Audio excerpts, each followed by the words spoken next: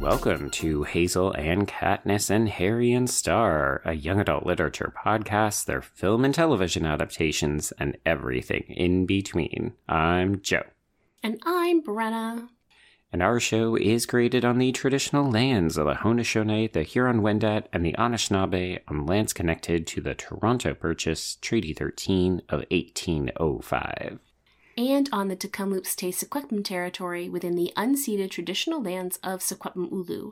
And today's text, George, or Melissa, depending on when you bought it, and we are going to talk about that, takes place just north of New York City in the traditional home of the Munsee Lenape peoples. Joe, I feel like we've spent a lot of time in this territory in recent episodes.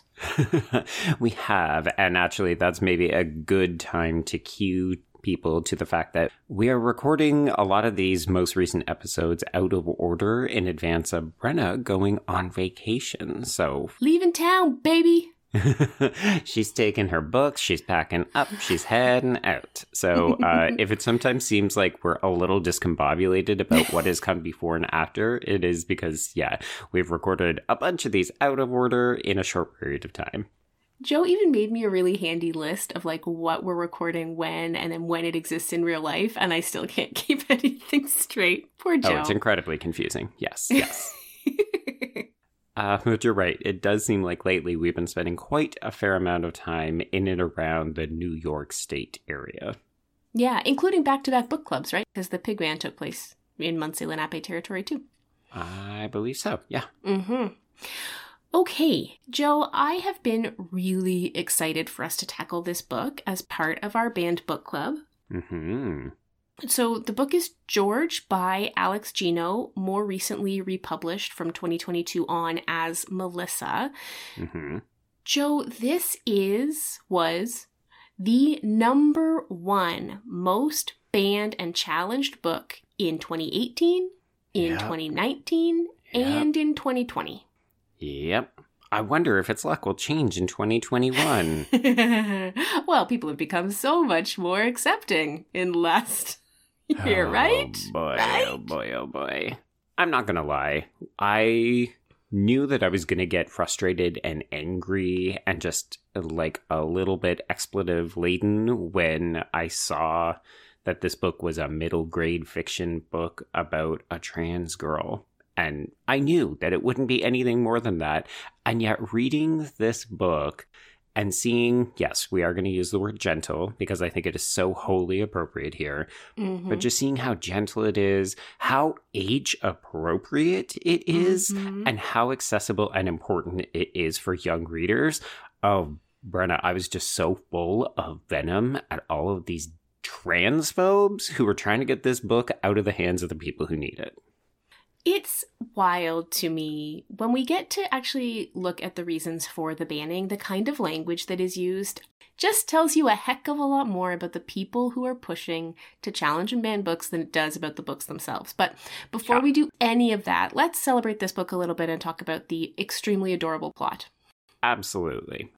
Okay, so this novel follows the story of Melissa.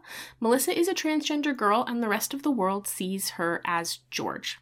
Mm-hmm. Melissa is in the 4th grade, and the school is in the middle of Charlotte's Web-a-Palooza. There's this whole event where all the junior kids read the same book, and the oldest of the junior kids, the 4th graders, put on a play of the book. And this year, the book is Charlotte's Web. Right.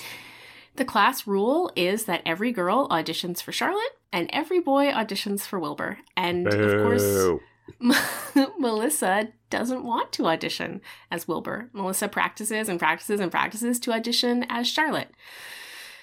Ms. Udell, the teacher, who swings between being sympathetic and being infuriating for me in this book. Yep, correct.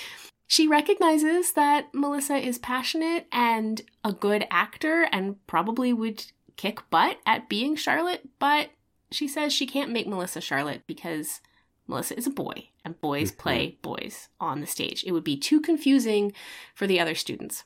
So that's one vignette that's sort of expanding across the course of the narrative. The students are getting ready to do this play, and Melissa and her best friend Kelly are hatching a bit of a plan, which I'll talk about in a second. But the backdrop of this is Melissa's family life. Melissa's dad has left to start a franchise family elsewhere.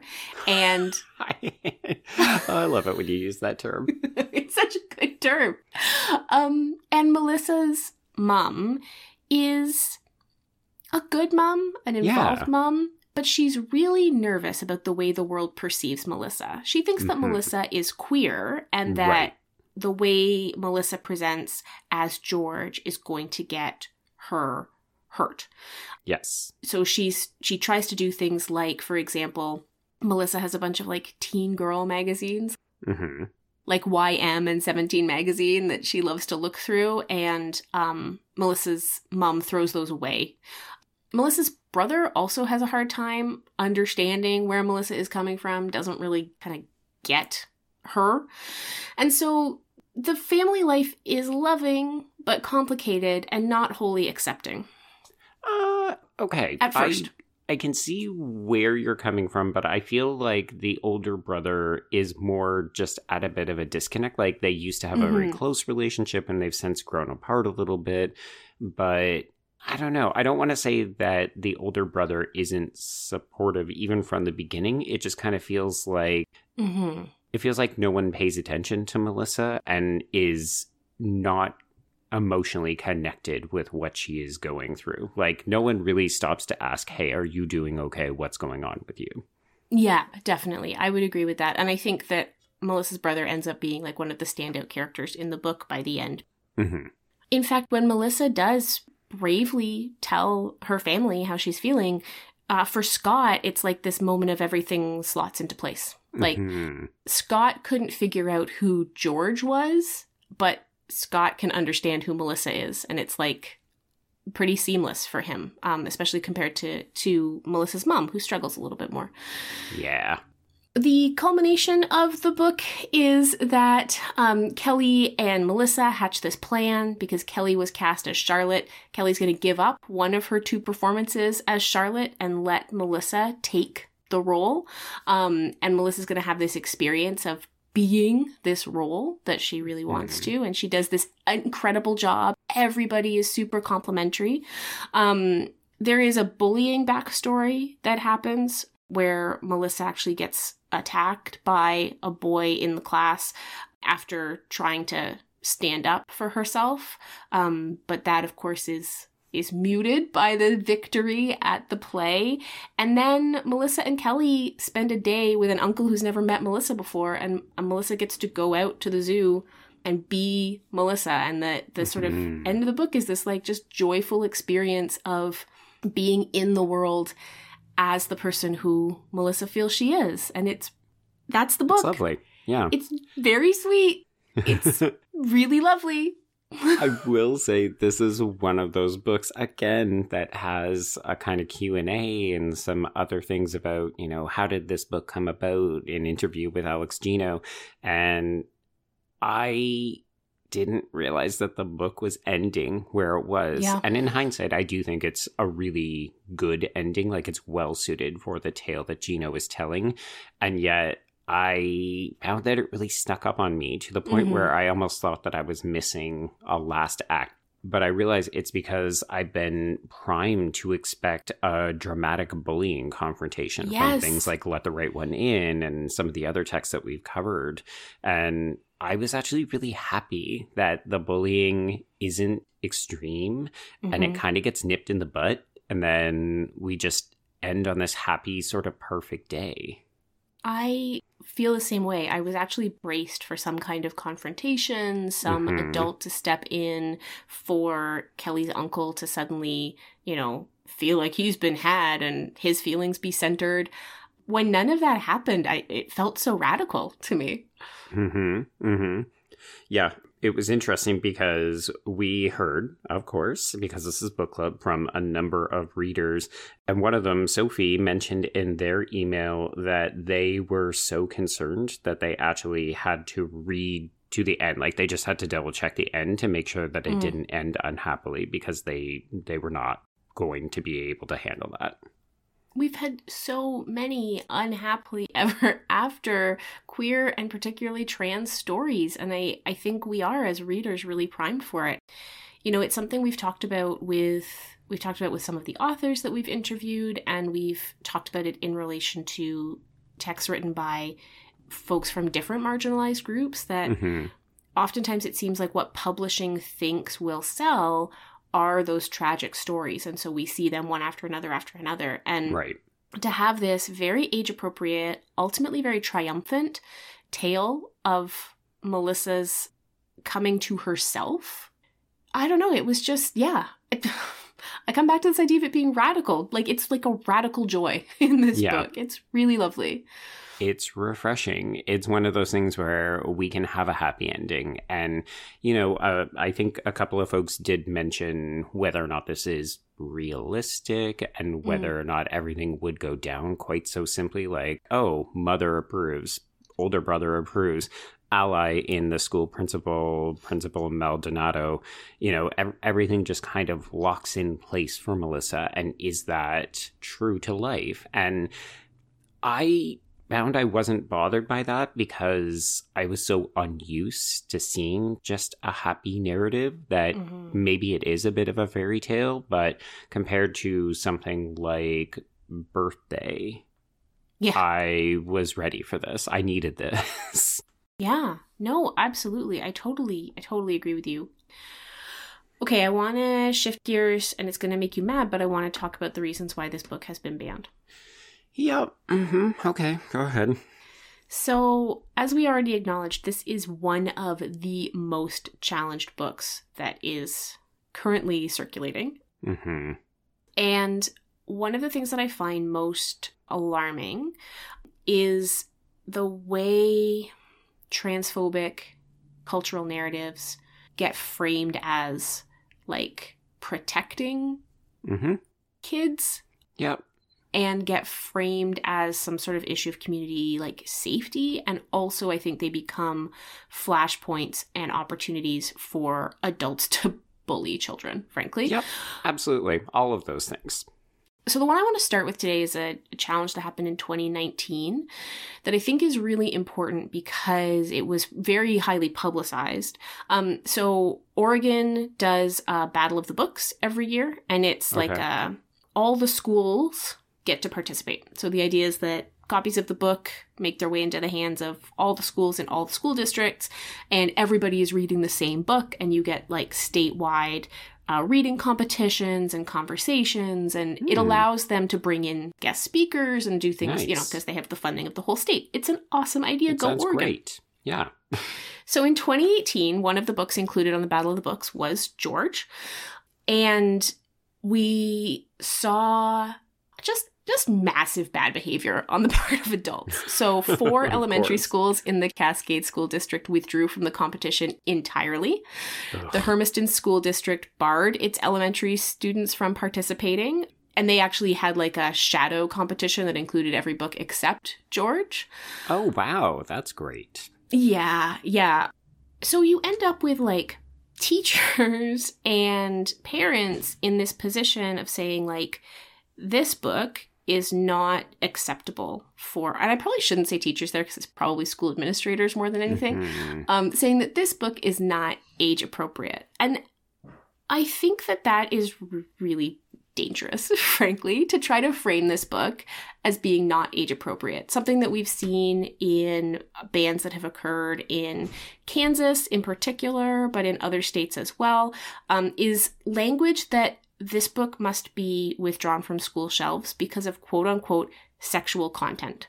Oh, please. We see the line sexual content over and over and over in the documentation of these challenges and bans. Joe, where is the sexual content in this book? I think these people are referring to the lived authentic experience of a trans person and trying to weaponize that somehow as sexuality. Like, yes, there is brief mention of genitalia when Melissa gets into the bath and she hates the fact that she has boys' anatomy. And at one point, Scott asks if she will consider transitioning. And, Kelly reads up a little bit about it and says, oh, this is an option for you if you wanted to think about it. So the book is definitely having conversations about how a trans person can medically change to become who they actually are, but it is never sexualized. That's not sexual. And like kids talking about their genitalia when they get in the bath is like literally the most normal thing in the world. Actually, I just found the cutest video, and I was going through some old videos the other day of Groot when he's like 2 and he's standing waiting to get in the bath. And Devin says, what do you take in the bath with you? And he says, my penis, toes, and scrotum. My goodness. And real, truth, yes.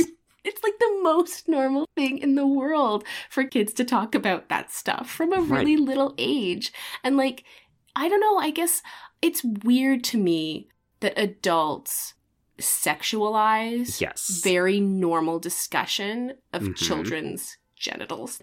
I find that extremely upsetting, actually, that the idea that a kid being like, I have a penis and it's upsetting to me is sexualized in the minds of the adults who are, I was going to say reading the book, probably not reading the book, let's be real. Right. A number of people who wrote in talked about the idea of sort of like legislating trans folk out of existence. Yeah. And, Tea Books and Chocolate makes this point very articulately. She writes, it highlights to me that bans on this book are about legislating queerness and trans people out of existence. There's nothing obscene about this novel. Genitals are mentioned in the most delicate way. There are no crushes. There's no sexual attraction. The references to masturbation are tame and nothing a child of this age wouldn't hear about otherwise. Yep. The only thing that exists for people to object to is the existence of trans people. I keep trying to find words to express how angry and sad and scared it makes me to know that people like that exist and I just can't find them. I once heard Miriam Kaba describe liberation as promoting life-giving on a podcast, and that is what this book feels like to me. I feel like it will give kids the language to understand who they are without shame, which can be life-saving. To imagine the hatefulness that makes people want to make it inaccessible is utterly disgusting. Yeah. Preach, Tea Books and Chocolate. Yes. 100%. All 100%. Of that. Because every conversation that I see about transness right now is this framing of the trans community as dangerous and predatory. And this isn't a new thing, but it feels like something that has been gaining a lot of steam over the last couple of years, stoked by one she who shall not be named over in the UK. But, obviously taken up as a kind of call to arms by a lot of politicians who are looking to capitalize on bigotry and hatred. And that's what this feels like. Like, that's what's so obvious about this book in particular being challenged, is this idea that even by reading this, children will be corrupted and polluted, as though acknowledging that a person exists. Like, and that's why I think Tea Books and Chocolate's email really resonated with me, is that it feels like if we can just get this book off the shelves and out of the hands of children, then trans people will no longer exist. And newsflash, it doesn't frickin' work that way. And also, I can't help but think of the kids who need this. Like, we need these kinds of stories because these are the children that are most likely to try to die by suicide or who are going to be the most actively bullied. They've already got such a hard road coming for them that the idea of taking away something that just affirms their life is mind-blowing to me. Like, why do we have to take that away from them? It's profoundly upsetting that there are adults, like adult humans with like responsibilities and other things to think about, who spend so much time and energy imagining a boogeyman out of children who are just trying to get an understanding of themselves and their place in the world. And like a book like this that is so, I know we keep saying gentle Joe, it's the best word to describe this book. This book like, more than any other book we have ever used the word for. Because as you point out, like, these are kids who are at risk in a very real way. And guess what? That risk is not diminished by pretending that children who have these questions don't exist. I'm just so alarmed with the last year in particular has been really bad, but I know it's been longer than that, but it just feels so visceral in the last year between, Florida's Don't Say Gay bill and the challenges to quote unquote critical race theory and this desire to just erase marginalized existence from the conversation because it might make cishet white kids uncomfortable to have some of these conversations. And the reality is that it's not about the kids, and it never has been. No. It's about the parents and their weird obsession with thinking that, we can protect everything bad from our kids by not making them feel horrible. And you're just like, it doesn't work that way. This whole cultural moment really dovetails nicely with something that Miriam brought up in their email that I think is really worth talking about here. Mm-hmm. Miriam writes, I do have a few issues with this book, and that's mostly to do with gender stereotypes. When girls dress up, they wear skirts. Girls love makeup. You're not a very good boy. I'm not sure if kids would pick up on this, or if Alex Gino deliberately chose to do it like this to make the contrast between boys and girls a little bigger, so that it's clear that Melissa is a girl, but it did bother me. I don't know if it's a cultural difference, maybe, and then Miriam then goes on to talk about how those stereotypes didn't really fit when they were growing up. I'm very fascinated by this aspect of our discourse, which, Joe, when we were growing up in the 90s, androgyny was a really huge aesthetic. Oh, sure. Yeah. Right? And even back into the 80s, it was the popular thing to do with a lot of recording artists, right? Yes, yeah. And so we had this sort of almost genderlessness, but gender play in particular seemed, at least in the popular imaginary, to be about androgyny and how androgynous can you look. And at the same time, there were a lot of options for us growing up as kids to play with gender neutral things. Mm-hmm. Something that I found really, really interesting is how hard it is to find gender neutral things now. The toy section, the clothing section, these are so much more stratified between boy things and girl things than they ever have been before. And, it's 2022. Anybody who follows my Instagram knows that Groot is big into rainbows and unicorns. Your child is so genderqueer, and I really love it. These are the things that he likes. We were having this great conversation because his new obsession is with these Lego Friends, which is the Lego sets, quote unquote, for girls. Okay. And we were talking about it, and it's the colors are better. And you know what? The colors are better. The houses are rainbow once you put them together. They're not gray. Right.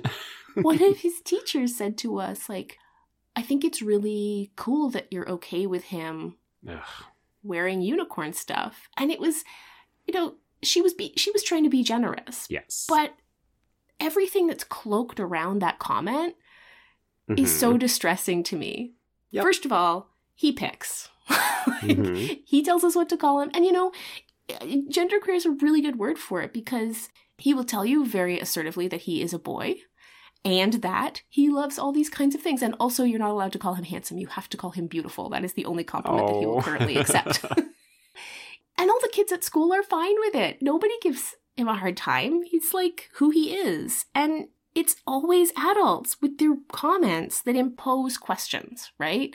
Well, yeah, and that doesn't surprise me at all because I think what's happened is as we get older, we increasingly become indoctrinated into the binary structures, and they're often incredibly gendered, right, of the world. So you are either this or that, but not both. And there's no, fluidity or malleability in between. But particularly when it comes to gender, I think of the number of interactions I've had with people who talk about the clothes or the gifts that they get for newborn babies, and it's all pink for girls and blue for boys, and this baby is handsome or beautiful, but never both. It doesn't surprise me. It feels like something that we've been brainwashed into as we become older. And I think that Miriam makes a really good point, and I'm actually a little ashamed to admit I hadn't even thought of it when I was reading the book because I was just so enamored with the positivity of it.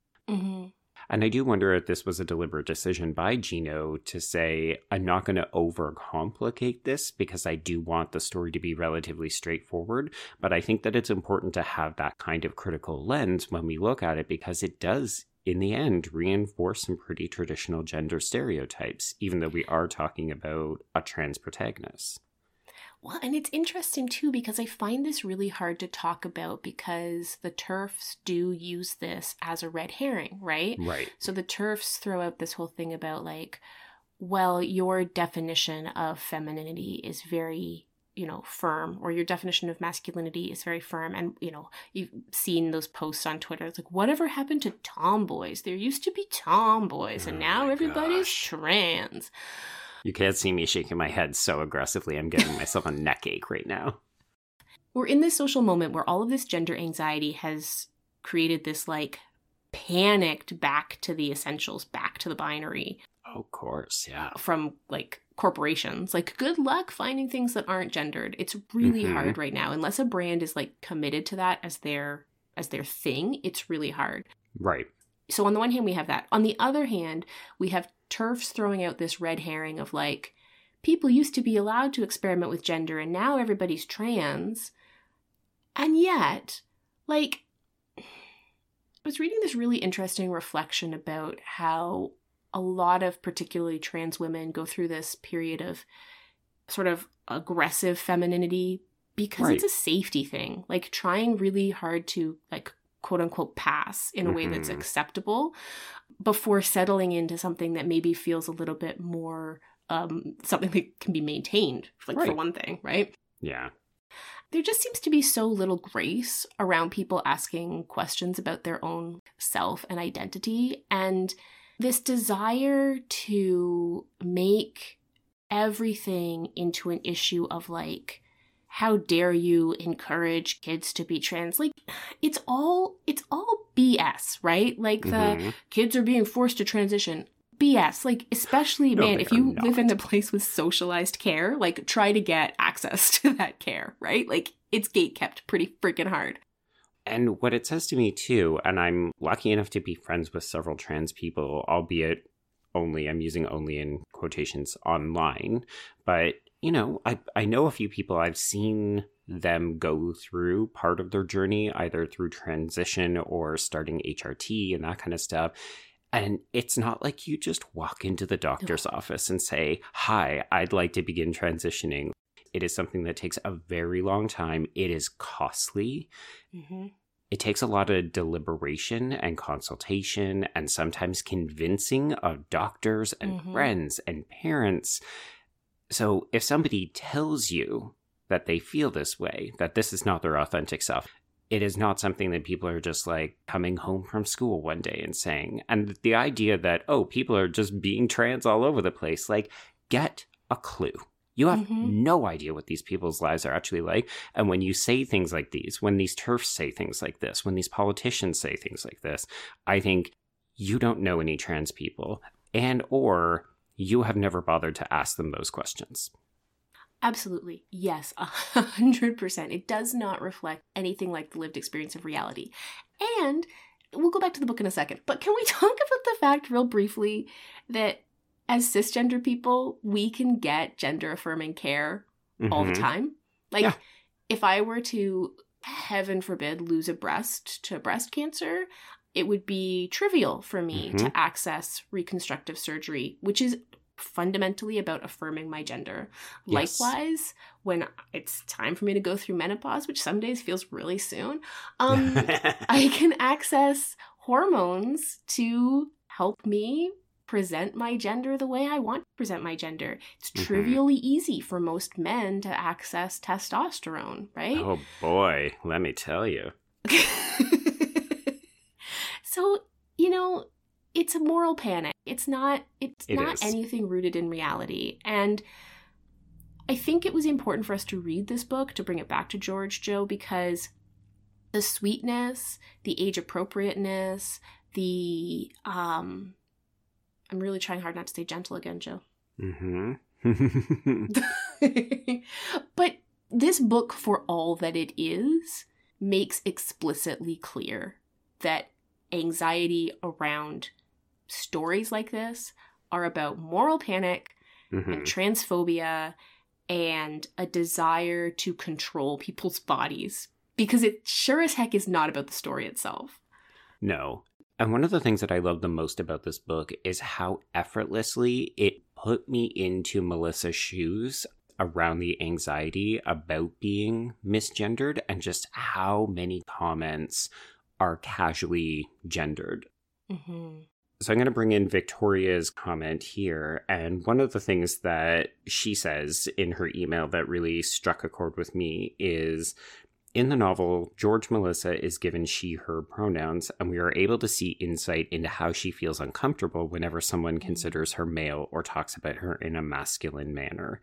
With the juxtaposition of using her correct pronouns and contrasting it with how the other characters speak about her as a boy, we are able to see that even when the characters have the best intentions, like saying, "You're going to grow up to be a fine young man," or "man up," or "it would be cool to see a boy play a girl's role," it really affects how Melissa sees herself. And it could easily lead to things like gender dysphoria and invalidates her experiences as a young trans girl. And that was one of the big light bulb moments for me, is just how many of these comments, and none of them are malicious except for the bully, Jeff. But like, her mom, Melissa's mom, makes so many comments, and I'm just like, no. Like, I groaned inwardly so many times at these just inadvertent bits. And you realize it becomes so important to ask people, you know, how do you feel? Like, this is why pronouns and self-affirmation are so important when we're especially interacting with strangers, but also not just taking things for granted around the people that we think we know. Yes. This is the reason why I think this is a book that parents really need to read, because if you're a parent and you don't hardcore cringe through all the scenes with Melissa's mom, you know, like, we've been reading a lot of books about, you know, gender presentation and how we feel in our bodies. And I actually really believe it's never too early to just have conversations about how your kiddo feels in their body, because I would never want to be surprised, right? Like, that there had never been space for these conversations to take place before. One of the things that happens is Melissa's mom makes a throwaway reference to how it was okay for Melissa to dress up in her clothes when she was 3, but that it's not cute anymore.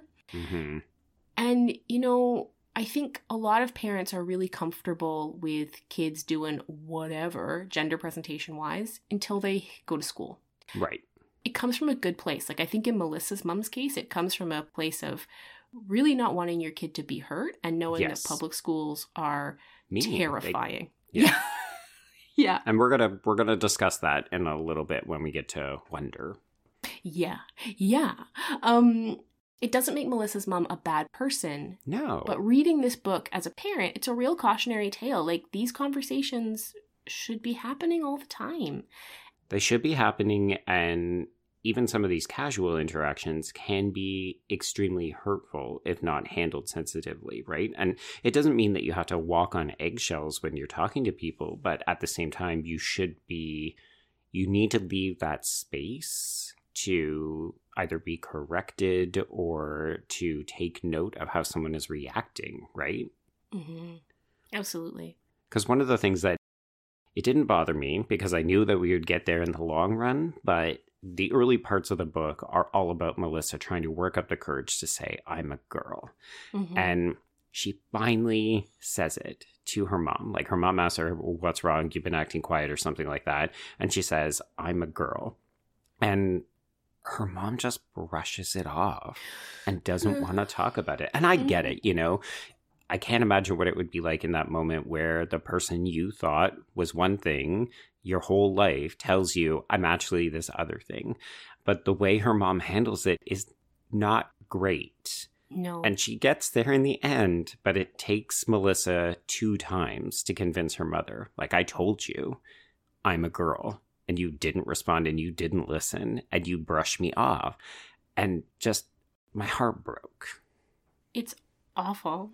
Like, it really is. And I think again, one of the important reasons for this book being on a bookshelf for someone to pick up is that books are a way we rehearse conversations, right? Like books are a way we practice how we would react to things. And I think that making the decision to wish away or ban or block or erase these kinds of stories makes it impossible for you to be a good parent because you can't be there in the moment, right? And those moments are so important. They're so important. Yeah. Yeah. I like the idea, too, of using books as almost a gateway to open up conversations that can be uncomfortable or difficult. Like, you can read this book with your kiddo, and then you can talk about how does that make you feel? Did they understand it? Did they understand why Melissa was hurting?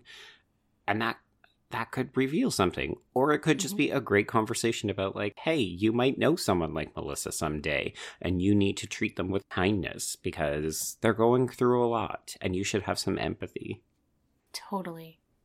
I don't want to leave this book without talking about some of the sort of capital L literary things that Gino is doing, because I think it's a pretty deftly crafted little book. And I specifically want to touch on the presence of Charlotte's Web here. Okay. Mostly because when we got Sophie's message, that came in kind of like last minute. And one of the things they asked was like, Charlotte's Web is not part of my childhood canon. Is there some texture there I can't parse? Which brings me back to Victoria, who has a great line.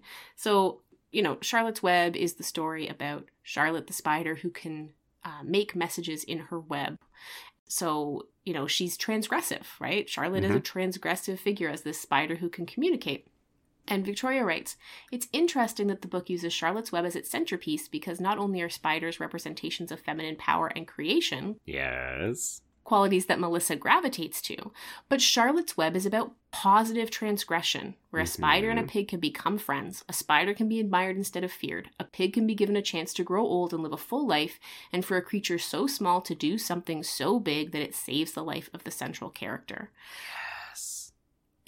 Yes, and it's this is evidence of Alex Gino's capacity to write for this audience, because that is an intertext that a lot of kids will know, right? A lot of kids read Charlotte's Web or have it read to them, grade 1, grade 2, grade 3. So to come to George and have this intertext with a story they already know that's actually tackling some of the same themes, don't tell the transphobes or they'll ban Charlotte's Web next. Oh gosh.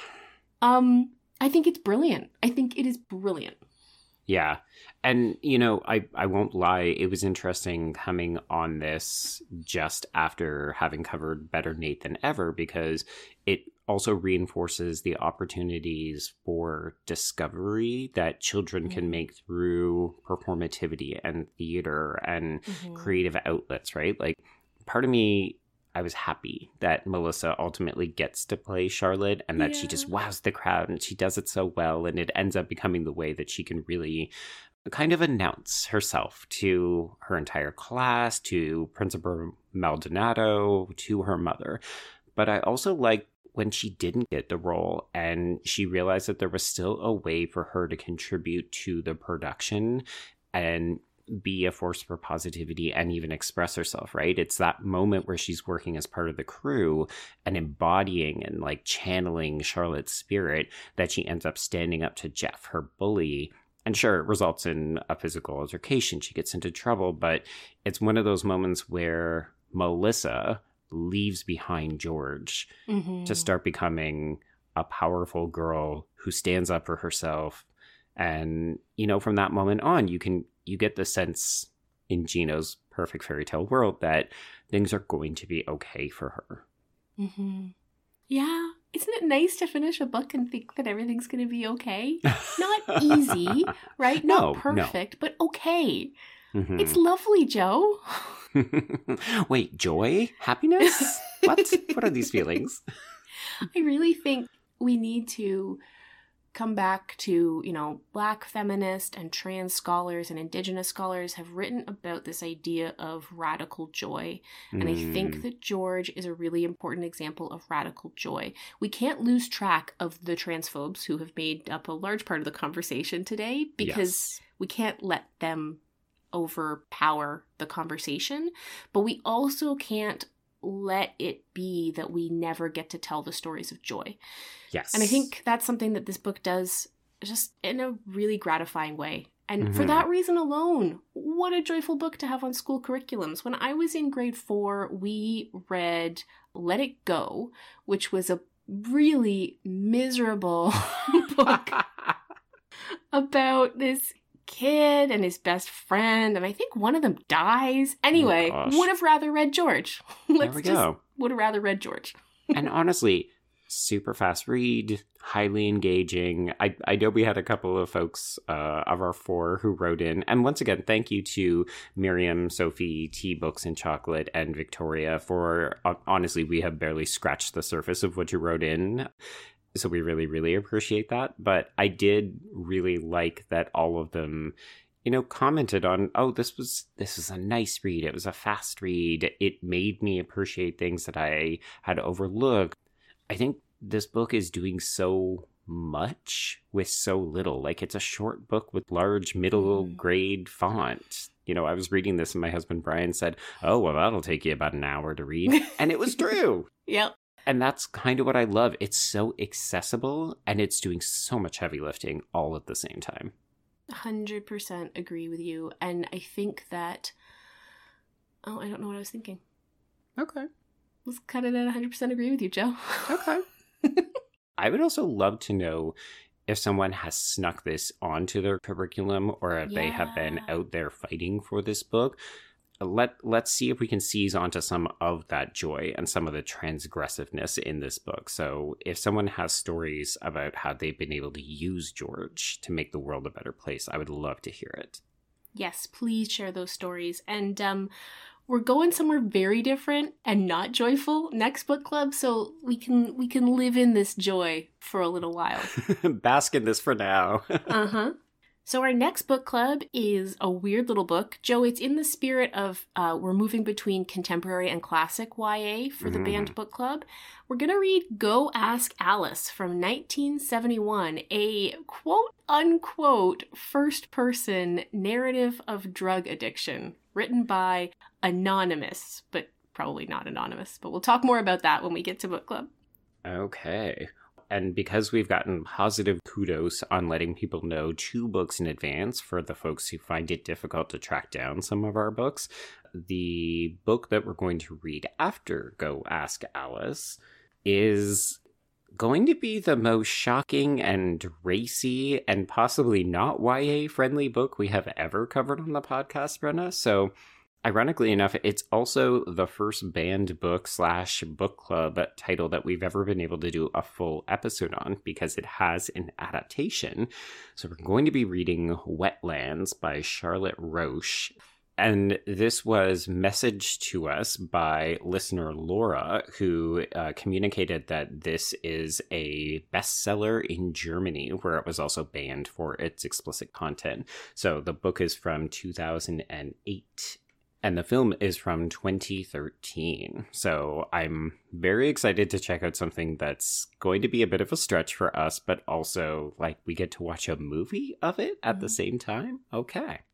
I'm very excited about it. I will tell you, Joe, that there was a made-for-TV movie of Go Ask Alice starring William Shatner, but we're going to pretend it doesn't exist. Yeah, it's going to be a no for me on that one.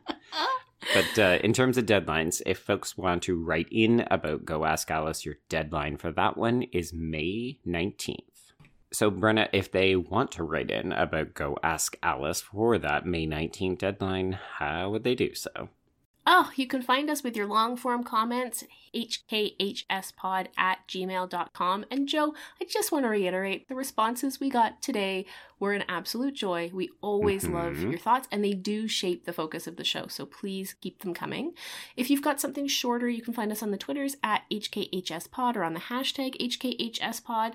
Joe, if they want to reach out to you directly with their stories of joy, where do they find you? I can be reached at B Stole My Remote, and that's the letter B. And I'm at Brenna C. Gray. That's Gray with an A. And Joe, speaking of joy, our next full-length episode is actually pretty joyful. We're going to be checking out the book Derby Girl by Shauna Cross and the film adaptation Whip It, which is I mean, it's just a lot of fun, Joe. I mean, the movie is great. Indeed. Yes, this is another one where the film is maybe a little more successful than the book, but we do have a very fun conversation about it. Looking forward to it. So until next time, I will see you on the page. And I will see you on the screen.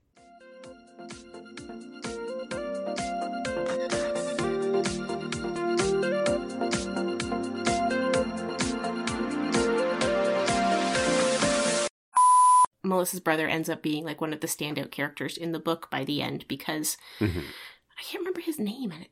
I want to say Scott. Yeah, I have no idea. Let me just double check. Oh yeah, I have the book literally right in front of me. I guess I could open it. Did you hear that? I did. Can I please watch Paw Patrol because I have accidentally already started it? And also, I am very hungry. Please make me something to eat. Sorry, Okay. I missed everything you just said. You're fine.